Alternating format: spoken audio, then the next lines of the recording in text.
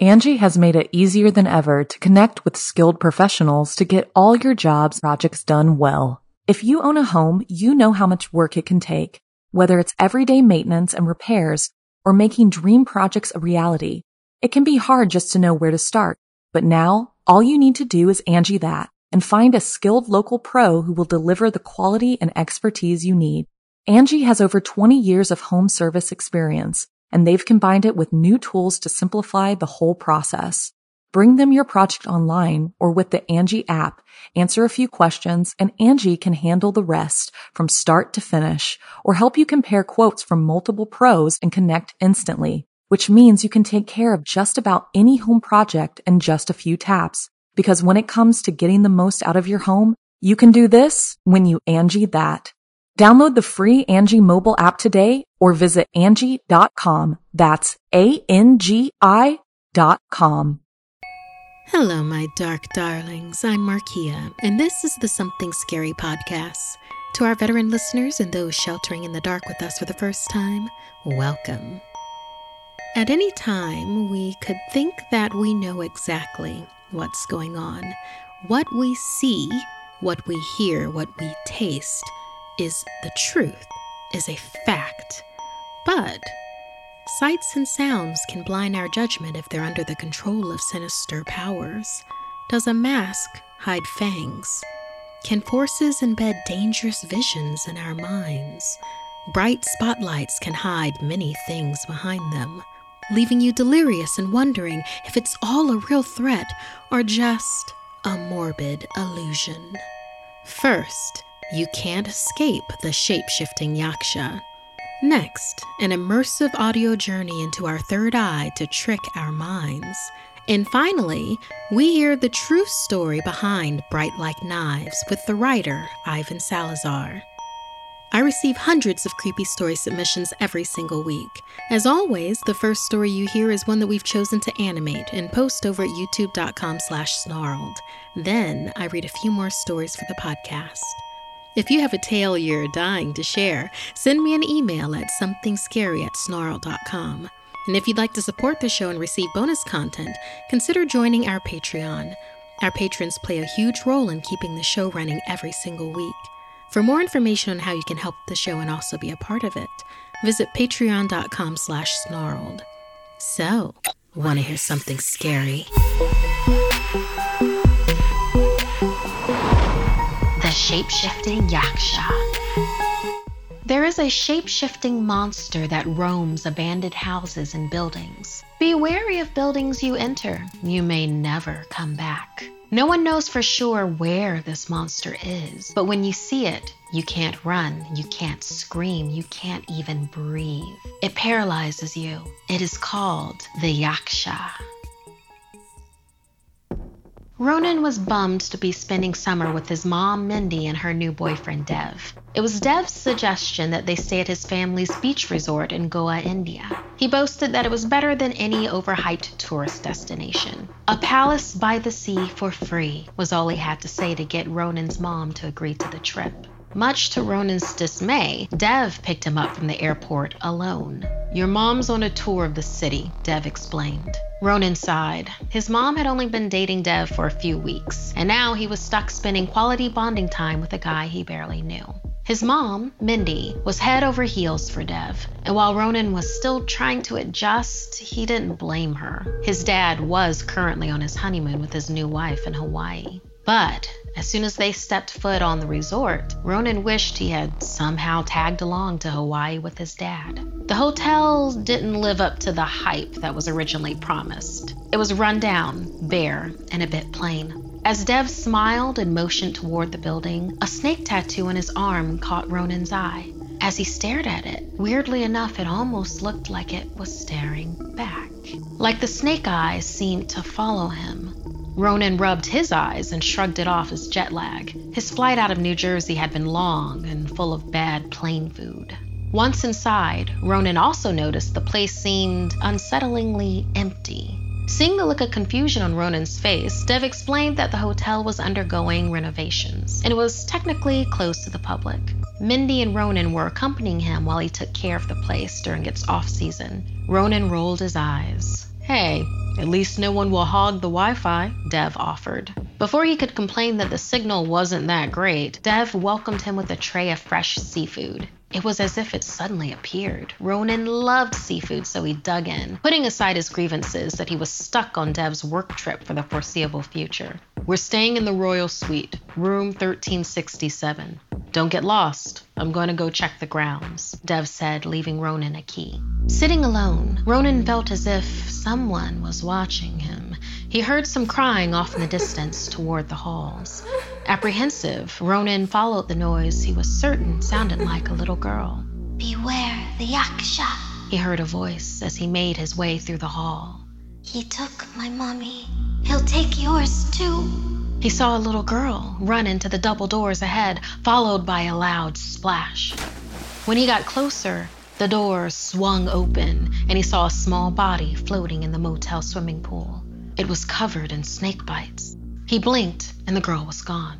Spooked and wondering what a yaksha was, Ronan tried to look it up on his phone, but only half the page loaded. The yaksha, a spirit that devours travelers in abandoned places. Horrified, Ronan tried to call his mom, but there wasn't a signal. Was Dev a yaksha? It was getting late, so maybe she was already in the room. If he could get to her, he could urge her to leave. He had a feeling that Dev wasn't to be trusted. He put the key into the door and barged into the room. "Mom, we have to go. I think Dev isn't..." A sharp hiss hit his ears, and there he saw Dev. His snake tattoo glowed green, and Ronan found himself completely unable to move. As he stood dumbfounded and paralyzed, his eyes adjusted to witness Dev for what he truly was. Before him towered a menacing serpentine figure with massive fangs. Dev was the yaksha. Helplessly locked in the snake's green gaze, Ronan saw everything as he was slowly devoured whole.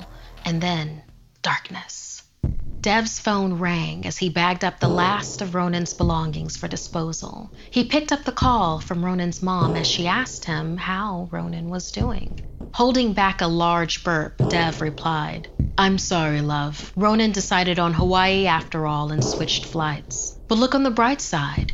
It's just us now." Angie has made it easier than ever to connect with skilled professionals to get all your jobs projects done well. If you own a home, you know how much work it can take, whether it's everyday maintenance and repairs or making dream projects a reality. It can be hard just to know where to start, but now all you need to do is Angie that and find a skilled local pro who will deliver the quality and expertise you need. Angie has over 20 years of home service experience, and they've combined it with new tools to simplify the whole process. Bring them your project online or with the Angie app, answer a few questions, and Angie can handle the rest from start to finish, or help you compare quotes from multiple pros and connect instantly, which means you can take care of just about any home project in just a few taps. Because when it comes to getting the most out of your home, you can do this when you Angie that. Download the free Angie mobile app today or visit Angie.com. That's ANGI.com. If you're fascinated by the darker sides of humanity, join us every week on our podcast, Serial Killers, where we go deep into notorious true crime cases. With significant research and careful analysis, we examine the psyche of a killer, their motives and targets, and law enforcement's pursuit to stop their spree. Follow Serial Killers wherever you get your podcasts and get new episodes every Monday.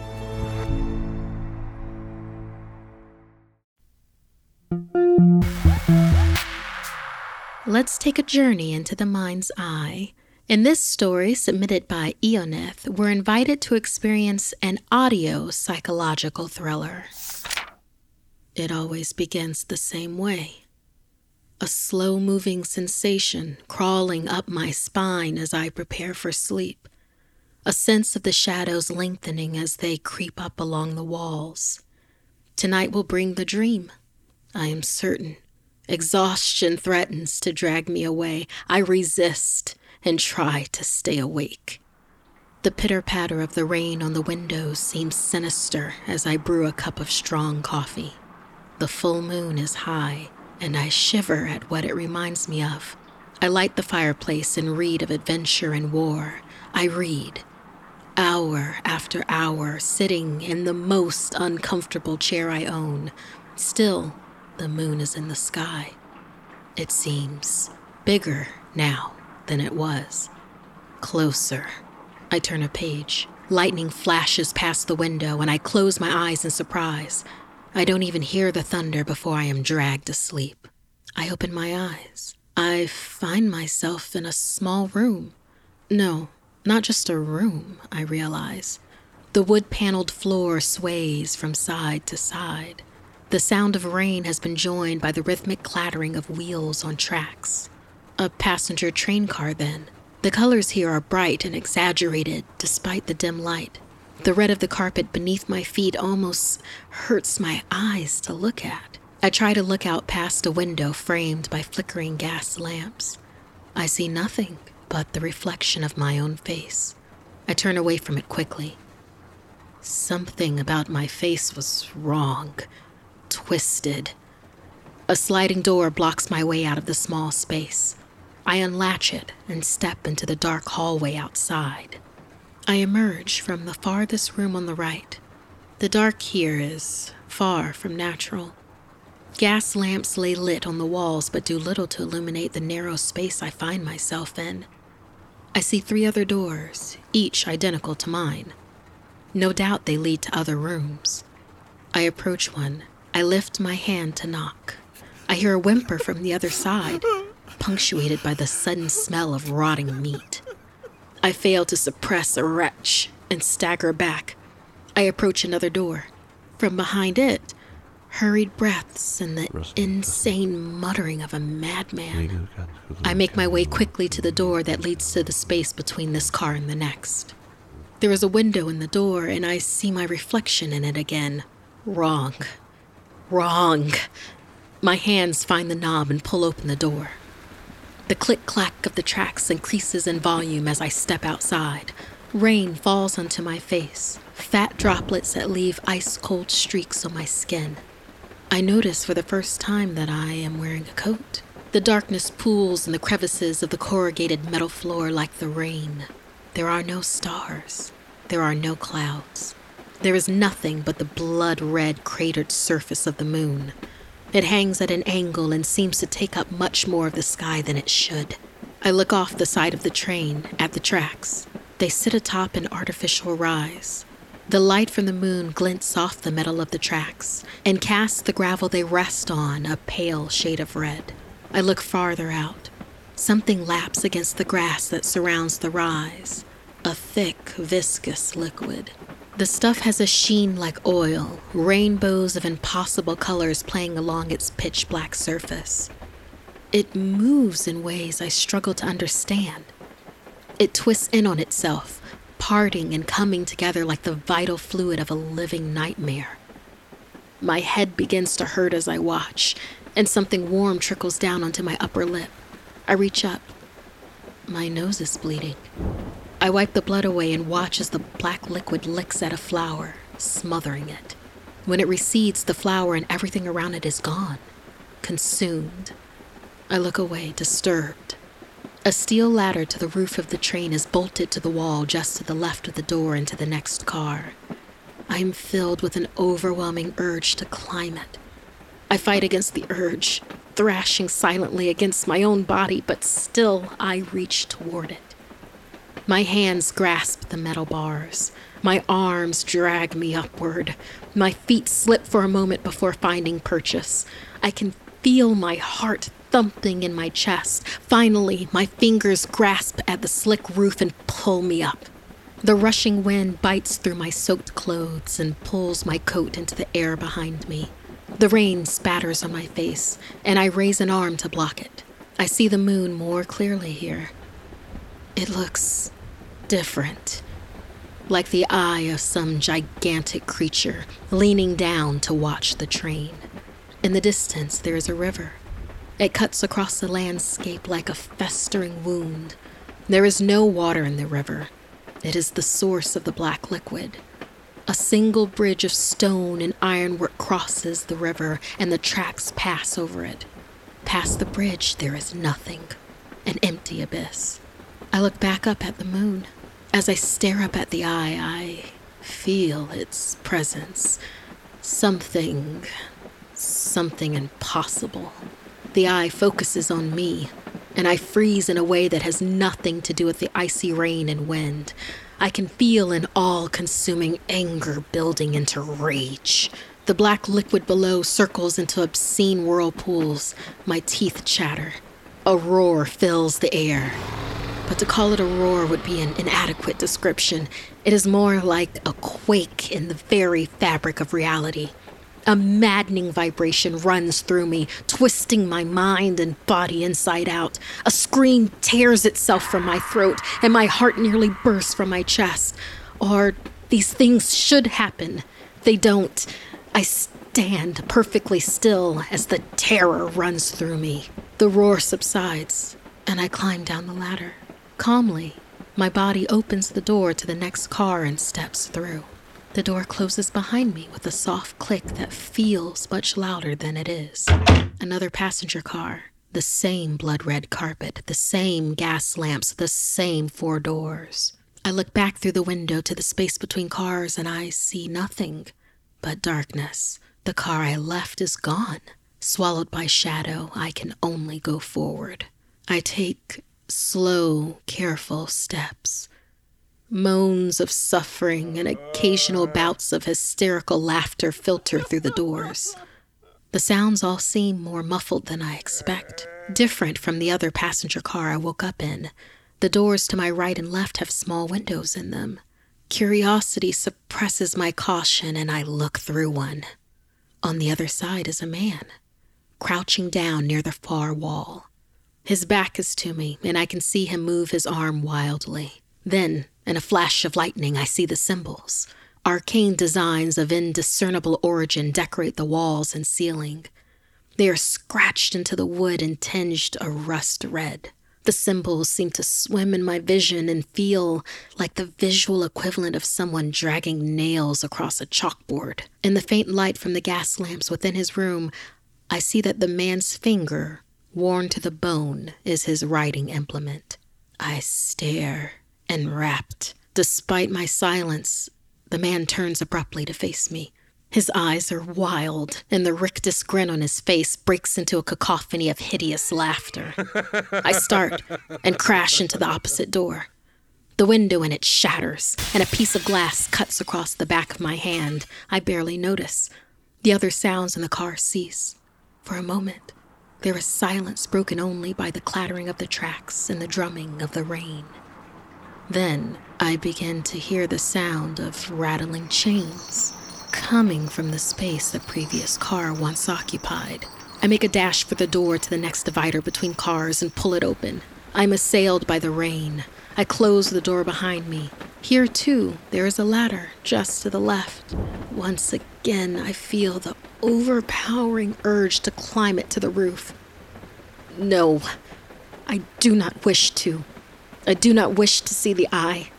I do not want the eye to see me. My hands find the bars and my body begins to pull me upwards. Ahead lies the bridge. Closer now. Much closer. The black liquid is lapping against the tracks. It advanced in the time I spent in the car. It consumes the metal hungrily, removing entire chunks from existence. Somehow, the train stays its course instead of toppling into the deep. I look up, hoping against hope to find the sky empty. It is not. The blood-red eye stares down. It roars. My mouth drops open as my mind is ripped apart and put back together. When the roar ends, I stand on the roof of the train car, battered by the rain. I descend the ladder and open the door to the next car. A dining car. The smell of rot is strong here, and I cover my mouth and nose with my sleeve. There are 4 tables set, each with 4 places. Platters sit at the center of each table, some indescribable thing in each. Around the platters lie plates, silverware, and cloth napkins. Each of the implements is stained with the evidence of a meal. I pick my way forward as quickly as I dare. I do not wish to remain in this place. Whatever made a meal here must have been as monstrous as what they ate. Another door lies ahead. On the opposite side, the space between two train cars. I know I will find a ladder there. I know I will be compelled to climb it. I despair as I open the door. I despair as my feet carry me into the rain.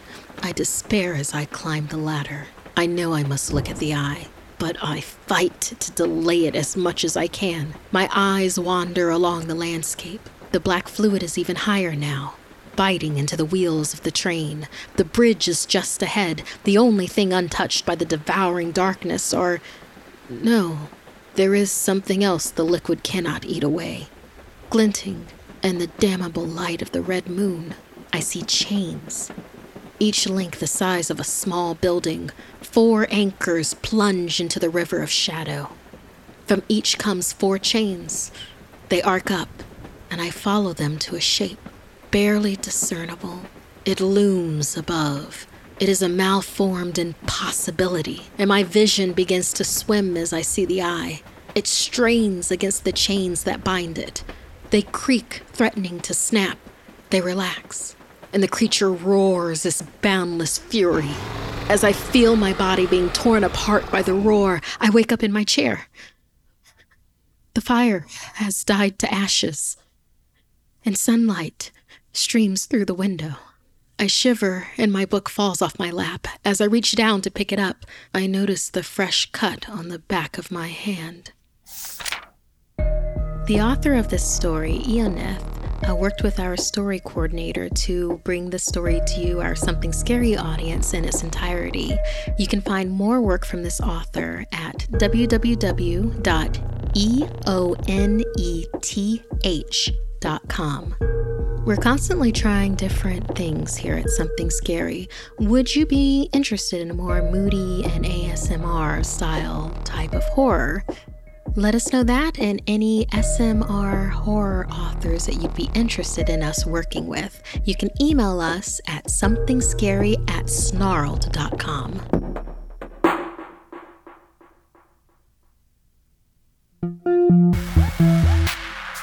And we complete today's episode with our spooky story writer, Ivan Salazar, who shared with us the true story behind Bright Like Knives. You can see the video version of the story Bright Like Knives and also this interview on our channel, youtube.com/snarled. Hey, my dark darlings. It's Markia with Something Scary. And today we're going to try something a little bit different. We heard you from all the comments and everything. You are extremely interested in Bright Like Knives. We have the author here because, it was based on a true story. So we are going to talk with Ivan Salazar. Thank you so much for being with me today. Yeah, no problem. Thank you guys for inviting me to be able to talk with you. Yeah, well, we're curious. Everybody wants to know. So first off, how about you tell us a little bit about you? Like, what do you do in your normal, not scaring us to death? Yeah. So I work in comics and manga. Like specifically, I'm the senior marketing director for Kodansha USA Publishing. So Kodansha is one of the manga publishers that would publish stuff like Akira, Sailor Moon, Cardcaptor Sakura, stuff like that. And there's also a range of other stuff we publish. It's just those are some of the most well-known. Attack on Titan is one of the things we publish. I just on my day-to-day job, I just do marketing for them. So anything that helps promote the publisher, the books that we have coming out, and just us in general, I help out with.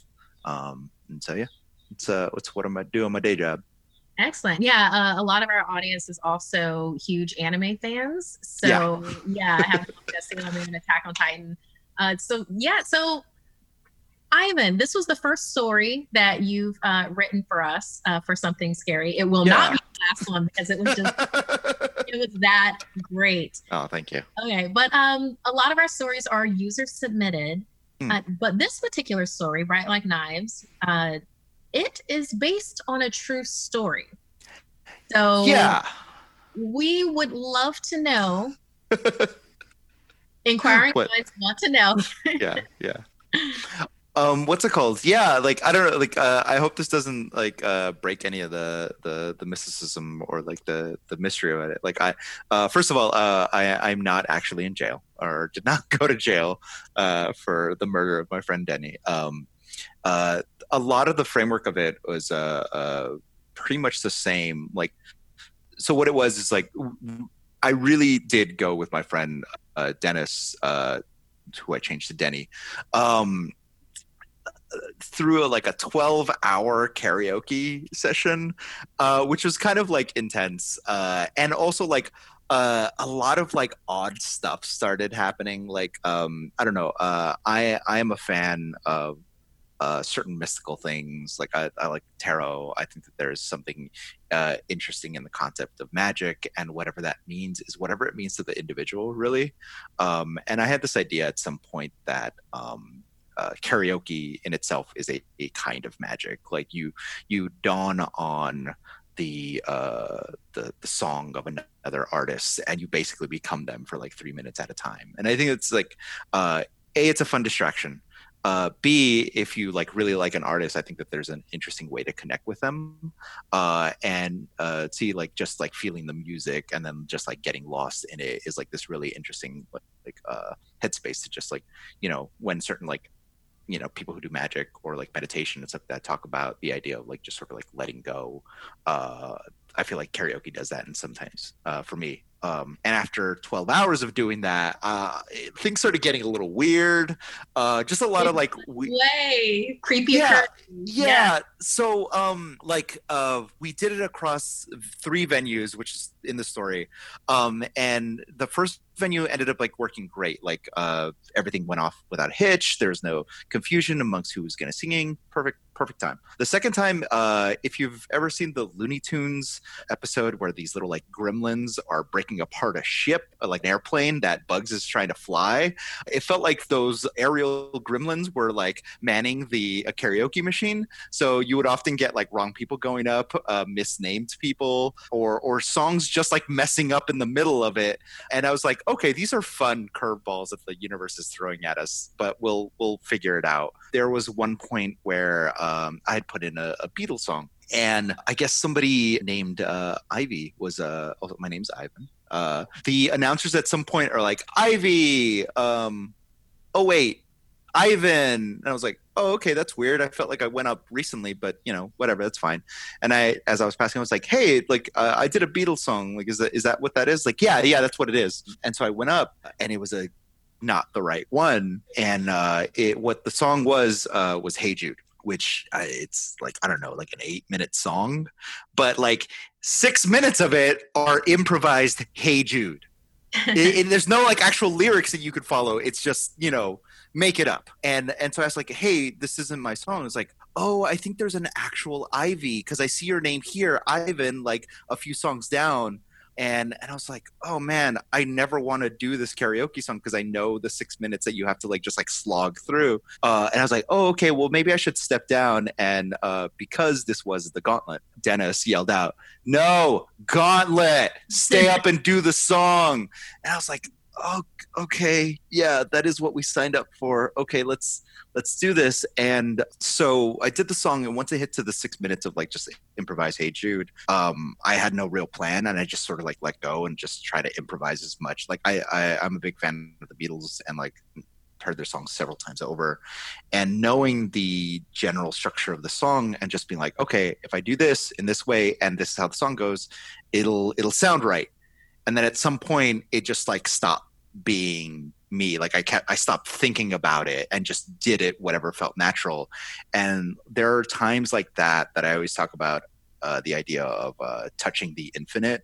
Like it's a Stephen King idea from like It, where you essentially like go beyond your consciousness and are now touching something else. And you know, it's funny because like some writers would actually consider that it's called like the flow. Like when you have like all the ideas popping and stuff like that, it doesn't feel like you're writing as much as it is like a story flowing through you.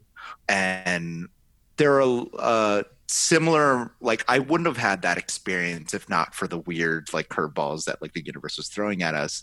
And then, What it sounds like to me then is you and Dennis, yeah. you went through 12 hours of karaoke, but with the experience that it is for you, you stopped being yourself, and it sounds like you let the other world kind of steer the both of you in the direction that you needed to do, that it needed for you to go in. And it kind of makes me feel like these creepy occurrences that were happening to you were steering you towards this ultimate confrontation with her. Can you tell us? Of course. Yeah, in those like instances, and this was in like a earlier version of the story. I talk about the idea of knocking on the door of the universe, and it felt like those 12 hours were kind of that in a way that we weren't expecting. So when something knocked back, that's kind of what happened on the road. Like we'd finished, and we're like both pretty tired, and like I knew that there was like a Denny's nearby, and so I was like, "Hey, you want to grab some food? I know a place." He's like, "Yeah, sure." And it really was that, right? Yeah, no, this was actually in Los Angeles. Oh, this is Los Angeles. Okay, great. Yeah. Which is why like it was weird that I was just thinking about the day, listening to a playlist of like I try to keep track of all the songs that I sang and put in a playlist like throughout the day. And so I was just like playing that in the car as the GPS was telling me to turn here and there and stuff like that.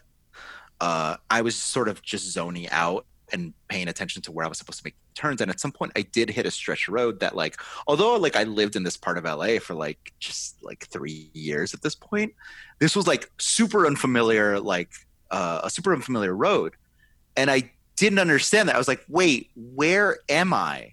Like, I thought I knew the different places around it, but because it was dark and because I'd never, driven around this area at like 2 a.m. at night, I was just like, oh, okay, this is weird. But yeah, I think I know where I am. But yeah, like in the story, it was like sparsely lit and chatting with Dennis. And then like a mile down the road, I start seeing like this, like basically like this body like moving like across the road, and it really did have like a weird look and feel. Like it was moving very slowly, it was kind of shuffling, and the closer I got, like I did see that they were like doing some like weird arm motions, and like the walking didn't quite look right. And where like the story is real up until is like really just on the drive, on the road, seeing the person. And it really was this thing where I wasn't exactly sure what I was looking at when the lights like came on it, or like, on the person, like looked like a normal person. And they had their back facing to us. And once the light hit them, they did that pirouette turn. And really on their face was this giant smile. And I always tell people like in terms of like the real life thing that like it felt like it could have been a trick of the light or just my imagination, but I did see like almost completely black eyes. And it like once I saw that, I was like, all right, we're out of here. Like Dennis was like, I don't know what that is, but we need to get away right now. I'm like, oh hell yeah, we're gone. We are gone. And I just like, sped away because like, I am a fan of the supernatural, and I've grown up with like ghost stories my entire life, and it's one of those situations that felt like there was something out there reaching, and I did not want to know what it was. And when we got to Denny's, I couldn't stop thinking about it, and I asked Dennis like, "Yo, like, what did you see?" And he actually ended up like drawing this. Dennis is a comic book artist and writer, and he ended up like drawing this depiction on like a Denny's placemat using my pen. And like, he confirmed the giant smile, and then like when he did the eyes, they were like full black, and it's just like they're like black eyes, weren't they? And I was just like, yeah, that was what happened. And like it's almost like I couldn't quite believe it until like somebody else confirmed it. But yeah, every now and then, like, in one of the original versions of the story, like I mentioned that like every now and then I like look behind in the rearview mirror to see if like I happen to catch, that thing again. But what was kind of wild is that while I was writing the first draft of the story, I ended up like going to like some place to like write. I don't know. Sometimes writing in public feels pretentious. I'm sure I'm hearing on the internet, but like I don't know. It's a nice way to tune out the world, have a change of scenery than being locked up in your home. But I was writing a draft, and then it was in this place called The Block in downtown LA that has this parking structure, which is pretty ridiculous. It's this giant spiral that is meant for cars. It's not meant for people to walk up. So when I was finishing up the first draft, I was like, okay, it's getting pretty late. I think I could stop here. I'll go home. I started driving down the spiral, and halfway down, there was a person walking up it. And I thought was weird enough. And then like when I tried to like look at them, they had their hand over their face, and they were like sort of shuffling back and forth like this. And I was like, okay, this is super weird. And the sad truth about it is that Los Angeles has an intense like homeless population, and some of those people like suffer from like mental illnesses, and it could like easily be explained that it was somebody who gotten lost, disoriented, and like now is just trying to make their way somewhere. Or it could be that being coming back to try to open the door that you knocked on. Yeah, I like that. It's just the coincidence of everything that just felt like very like, okay, this, whenever I see things like that happen in succession, it's like, I feel like I'm on the right path. Although being on the right path of like something scary is like a little bit like different. Like, oh no, I don't want to see too many scary things while I'm doing this thing. So that was the whole thing. And I still think that it was a pretty creepy experience. And like, I've never seen a ghost. I've had some experiences, but like, this is probably one of the realest things that was just like, oh no, like, one of the things that I talked about in an earlier version was the idea that like, once you see it sees you. Like whatever the universe is, whatever is across the veil, like you become on the the radar of this thing. It's like, oh, now we can interact with you in different ways. I hope you're ready for that. Oh man, if there's anything to say exactly what that feeling is, where it's just like a lot of people go through life wanting to see ghosts. Like they want to be touched by the other world, by the supernatural, not really realizing that once you are, that door is open. Yes. And then you have to deal with that next phase of your life of being aware. Yeah. And I don't think people realize how good it is to not have that door open. Yeah, I mean, like the Hollywood version of it is in Constantine, like the movie with Keanu Reeves, when he tells you the origin of like him as a kid, like seeing those things, like it is done in a very scary fashion, where like once he finally saw and accepted that he was seeing these spirits, like they just would not stop bugging him, and like in scarier and scarier fashions. Now, although that in some cases isn't that intense, I think that, once you cross that threshold, if you go to certain places or do certain things that involve the spiritual and the supernatural, I think you become more of an antenna that, it can gravitate towards. So don't be surprised when, spooky things start happening in your home or in your life. Yeah. You evolve with it. It's just put more tools in your toolkit then. Once that door is open, and some people are born with that door open, others open that door without even realizing what they're doing. And there's life on the other side of that. in every way I mean that. Yeah. So with you, Ivan, so now that this door has been open, I hope you're going to use this doorway to give us some more stories told from your perspective. Is there anything else that you would like for us to know about or to plug? Our audience? Yeah. Please. Yeah, since we're talking about like sort of like real ghost stories, like I use the quotation marks because I did take some artistic license with the ending of the story, which was again like wonderful edits by your team. Like I was like, your audience, you know what they want. I was like, yeah, I think I can do this. I could figure it out and still make it like a cool story. So in the vein of real ghost stories, there's a manga that we actually publish with Kodansha. It's called PTSD Radio.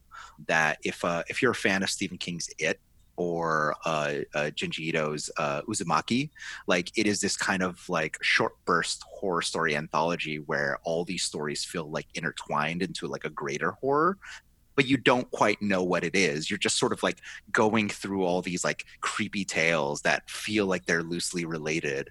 And I think in general, it's like a pretty good horror manga. There's 6 volumes out, but what's neat is that at volumes 5 and 6, the author takes the last like few chapters to talk about this like real life ghost story that happened to him and how his health was actually affected because he tried to recount a scary encounter that happened to him in one of his like studios that he rented for him and his assistants. That he had found what he thought was like a broken piece of a temple.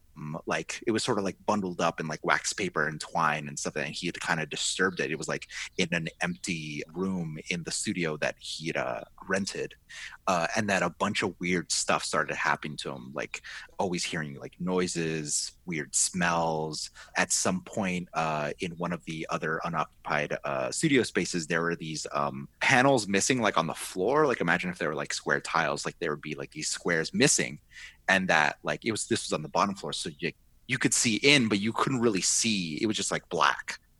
And that one of his assistants is like, oh, I heard you found something spooky in like one of the empty rooms downstairs. Maybe I'm going to check it out before I leave. And they're like, that's not a good idea. It's like, it'll be fine. And that the manga artist got a call the next day from the assistant saying, I can't go back to that space. I'm sorry. I'm going to have to look for another job. Yeah. And the craziest thing that happened to him is that when he tried to write a story recounting the scary thing that happened to him after he had disturbed that piece of the broken temple, is that suddenly his mouth started to get all these like blood boils and his skin started to like get irritated, and he went to the doctors to be like, what is happening to me? And after taking some blood tests, they were basically saying that like your white blood cells are essentially killing your red blood cells and we can't figure out why. So he started like going back to like what is happening, what's the thing, and he's like, wait, I just did a story that had these little monsters that were like coming out of this person's mouth. I think that's related. And then he realized that anytime that he tried to talk about that story and that happenstance, that weird things would happen. Like some people would have no real recollection of it. Like it happened to them, like they were there and like they, as hard as they tried, they couldn't remember it. Or once they did remember it, like they just started feeling bad. And so he thought, oh, maybe I'm not supposed to tell what happened. And so he went back and revised this story to be like this piece, like because of certain circumstances, I cannot say what happened. And then he tells the rest of it. So he tells the lead up to it and the aftermath, but not the actual incident. And this feels like a very real thing that happened to the manga creator, which I think is like was one of the scariest things that I had read, because it was just like, oh, like this actually happened. Like comics has like Grant Morrison, where he talks about something bad happened to him while writing The Invisibles, and he thinks that it was tied to the actual writing of the story. This is what that felt like, that something terrible was happening to this manga artist because he was being silenced from telling this like particular event. So the series itself is pretty creepy on its own, but then when I got to that point, I was like, oh man, this is insane. Yeah, I'm definitely interested. Yeah, I know our audience will most definitely check out your horror manga PTSD Radio, because that is insane. It is super cool. Like the art is really neat, and like the manga artist has a really good sense of what looks creepy on the page. So I think horror fans will definitely like this series. Awesome. Yeah. Well, do you want anybody to reach out to you on social media? Do you want to Sure. It's at Salazar, but spelled SALAC as in cat, ZAR, like a Russian czar. And I'm that pretty much everywhere, like Facebook, or not Facebook, Instagram, Twitter. Okay, awesome. Ivan, thanks so much for scaring the crap out of us. Yeah, no worries. Love it, want more of it. And we'll hopefully have an interview with you again after one of your next stories you'll do for us. Whenever. Happy to do it. Okay, awesome. Thanks so much for your time. Yeah, thank you, Marco. This week's podcast stories were edited by Ionith, Sabina Graves, and Markia McCarty. Narration by Markia McCarty. Audio edited by Fitz Harris. Graphics by Johnny Ashley. Produced by Annalise Nelson. Music by Sapphire Sandalo. If you have a story you'd like to submit, send me an email at somethingscary@snarl.com. Don't forget to watch the video version of Something Scary over at youtube.com/snarled. And if you'd like to support the show and everything we do at Snarled, join our Patreon at patreon.com/snarled. Until next time, my dark darlings, sweet dreams.